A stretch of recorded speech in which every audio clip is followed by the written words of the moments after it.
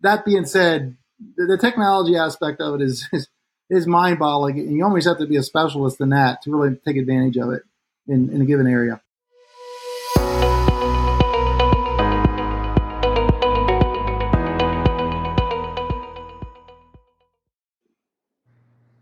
Yeah. Well, Steve, I know this kind of dumbing it down, but I think, with a lot of listeners too, and I think a lot of what we'd be doing with this podcast is just educating people. Can you give like just the high picture of, in breaking down why no-till and the cover crops and kind of what the process there is, just for people that haven't had any exposure to this? Well, first of all, it's a great question because you need to have a why. Yeah. If you're just doing it because you read about all this stuff in magazines, or maybe just because your neighbor's doing it, no-till or cover crops, they're one and the same in that dynamic. You got to have a reason, because you will fail. You just will. And I've kind of turned into more pragmatic approach. I'm not a cheerleader, and that's why I call my business cover crop coaching. I'll say I'm more of a coach on the field with the players, because you're going to need help. And I always tell farmers the best thing that they can do is to find a mentor. Someone in their local area is ideal. If they're not there, go to wherever that someone is that at least you can kind of relate to. You can pick up the phone, text, email, whatever. Because you will have questions. This is biology we're talking about here. It's not a prescription that we just all hand out to everybody and boom, there it is. That's your success map. Everyone's going to have to learn. I think farmers, too, have lost the art of farming. And that needs to get back into the culture of agriculture. I'm not against crop scouts and independent consultants and stuff like that. We need those people. But some farmers have just left that up to other people who really don't know their fields like they do. And sometimes there's products being sold tied to that. That's okay, but you got to be aware of, is that really the best for your soil and your long-term regenerative goals? So I think understanding why you're doing no-till, why are you doing cover crops? And I mentioned extreme. Our Amish neighbors, they have a reason like most people don't. It helps them cover more land quicker, and that's generally not an issue for most non-Amish farmers. And everybody has their reasons. I mean, I've been to Australia where they're doing no-till, and I might add using cover crops because it's so dry. But they got to be more strategic using cover crops, because you can steal moisture from your cash crop. And I love this example. Wayne, you're going to like this. I might have told you this before, but I met a Montana farmer once, and it was one of those years where it was a very good, I'll say, wetter than normal year in Montana.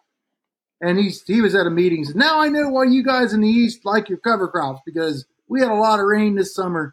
And he said, we had this great cover crop stand. It's going to really be good for my soil and everything. And I said, well, yeah. I said, you may not get that for another 10 years, but when it happens, you want to be ready, because you don't have the many opportunities, but you want to be ready because you can do a lot in 1 year. And his comment was, in true Montana form, yeah, you got to have your pistol cocked. So you got to have your pistol cocked, meaning you got to be ready. It doesn't matter where you live on this planet, because cover crops are like cash crops. You can't pick the date you're going to start planting corn. No, you can plant an average window, but you can't pick the date. You may or may not be right. You could be, but strategically, probably not. With cover crops, if you treat your cover crops like your cash crops, and this is a statement I'm known for saying, treat your cover crops like your cash crops, you will stand a better chance of success. And too many times the mindset is, oh, it's just a cover crop, or the government pays for it. I'm just going to throw the seeds out there, collect the check, and hope a few of them grow. And that mindset maybe sounds okay if you're just strictly thinking business. But if you're thinking about changing the dynamics of your field, of regenerating your field, of changing the soil health, that ain't going to work. You don't do that with your cash crops. So there's just a few things. You have to know what your objectives are, Slade.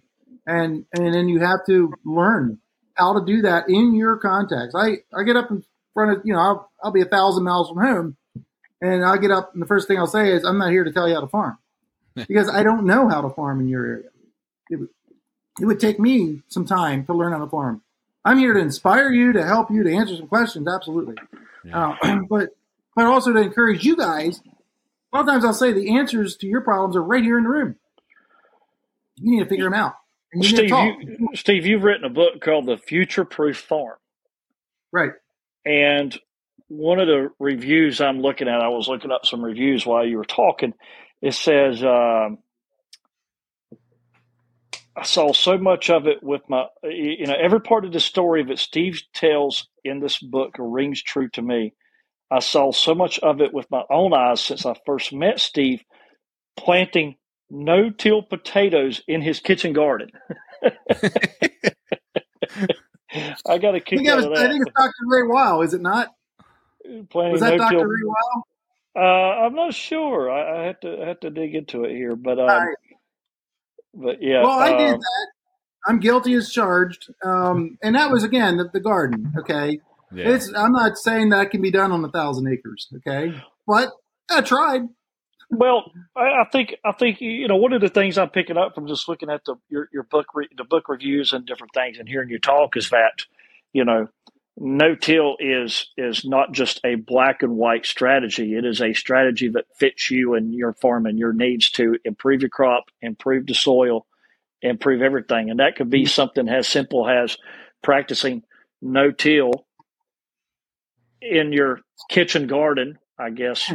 Yeah. Growing potatoes in your kitchen or kitchen garden all the way to thousands of acres. And so, it's interesting to hear you say that. It gives you a new way of looking at it.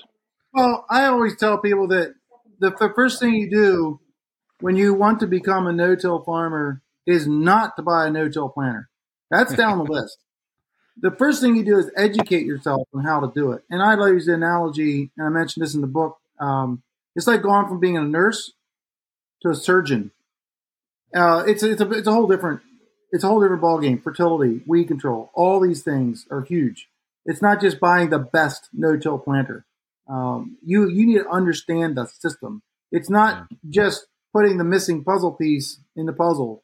It's rearranging the picture because everything affects everything else. And that's the thing that doesn't always come through in a magazine article that profiles a case study or profiles a farmer. Yeah. So mindsets is really where the first transition needs to occur. You have to have a different mindset as far as your approach to growing food. And we've lost a lot of that in our agriculture heritage in the past 50, 60, 70 years. And I like to use this example too. Typically in agriculture, you wake up in the morning and you think about, what do I need to kill today? What's attacking my crop? And and then what product is it going to, help me kill that disease or kill that insect? That's our mindset. If you look at regenerative agriculture, that doesn't work. The mindset needs to be, how can I bring more life into my operation? How can I use nature? How can I bring more life to better give my plants a chance to survive an insect? Because inviting other insects. See, we violated principles of nature, and now we're paying the price by unhealthy food. Is what I'm going to say. And when you people say, well, you got to grow this food in an economical way so people can afford it. Yeah, but look what we're paying for healthcare these days. And I'm not saying that growing healthy food is going to eliminate doctors. I'm not saying that. But I'm telling you one thing: it could help. And that's where the discussion needs to go. And I ask people in my meetings, how many of you have had your doctor visit your farm? Well, nobody ever thought of that before. Well, I have.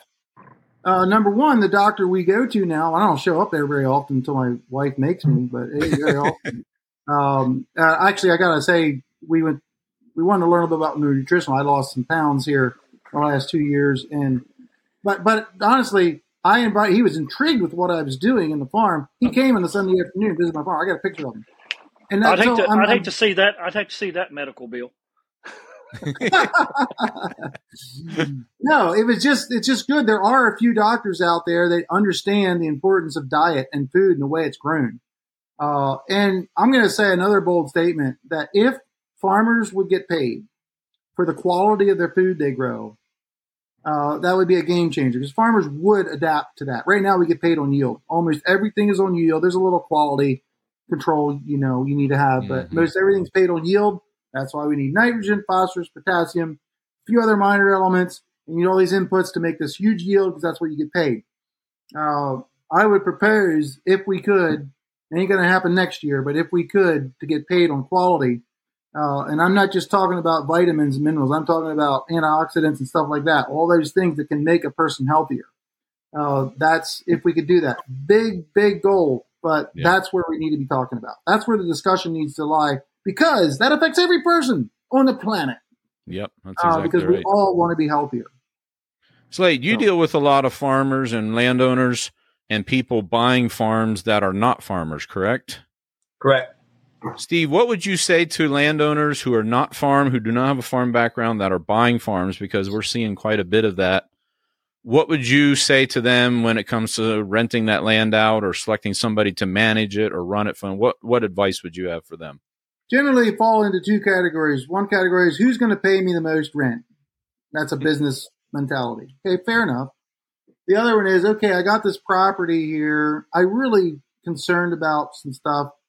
I would like that farmer to grow things in a way that actually enhances the soil. And sometimes it's difficult to find a farmer who even understands how to do that. Other times you'll have a farmer who's like, yep, I'm doing it. So ideally, you want to have, the ideal scenario is a farmer that can manage that in the way that the landowner would want if that's what they want to do.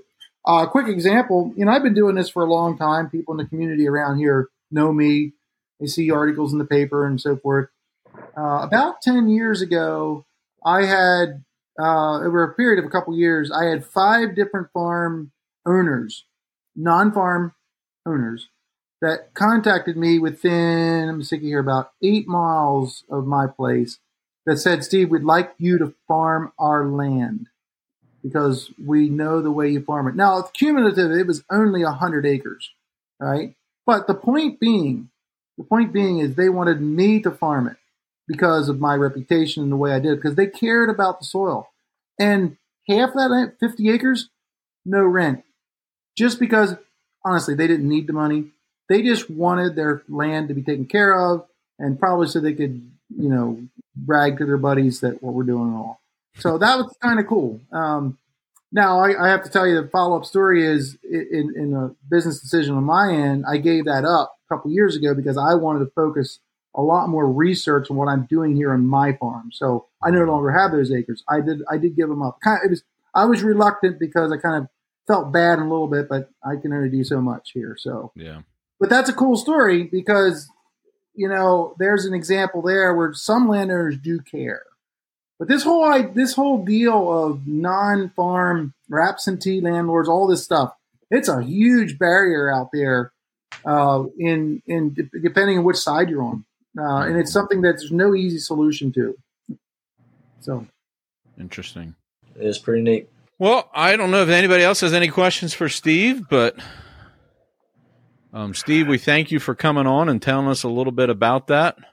Yeah, we're just some guys having conversation here. Thank you, Steve. I would like to, once we put this podcast out, to put it out to ask questions that, from viewers and audience that, they would like to ask, and have you back on again and essentially collect those questions and whatnot, and come back and explore this a little bit further, because I think when we share this, sharing some links to your website, but different things, talking about the hemp like we touched on, I think that would be a good follow-up. So we'll have a follow-up conversation and explore some of those questions and dive into the hemp stuff a little bit more, because I think that would be interesting to a lot of the blockchain community and opportunities that may exist for that space in the future. So I don't know if I mentioned it, but carbon. Yeah, I was going to say credits. That's another podcast right there. That is coming. That is the wild west right now, but it's going to be a thing. And there are some opportunities that are maturing that especially in what you guys are involved with, that I think can be very significant in managing that opportunity. Yeah, so I think maybe we'll put it out there and ask for some questions that people like to ask, and then to take those and since we aggregate those into a list, and when we come back and talk again, we'll ask those questions. All right. Yeah. No, that's good. Steve, where can people get a hold of you if they need to? SteveGroff.com. Just my name, SteveGroff.com. And I'll just give a shout out for my CBD business is CedarMeadow.farm. CedarMeadow.farm. But just to get to know me a little bit better. And then I have a book on SteveGroff.com. If you're interested in that, you'll find it there. Yeah. Good. Well, thank you very much, Steve, for joining us for this podcast today. We really appreciate you taking time. You're still farming in there, I'm sure, so it's probably busy time of the year yet, but thanks again for joining us. Thanks, Steve. Yeah. Thank you so much. Thank you. See ya. See ya.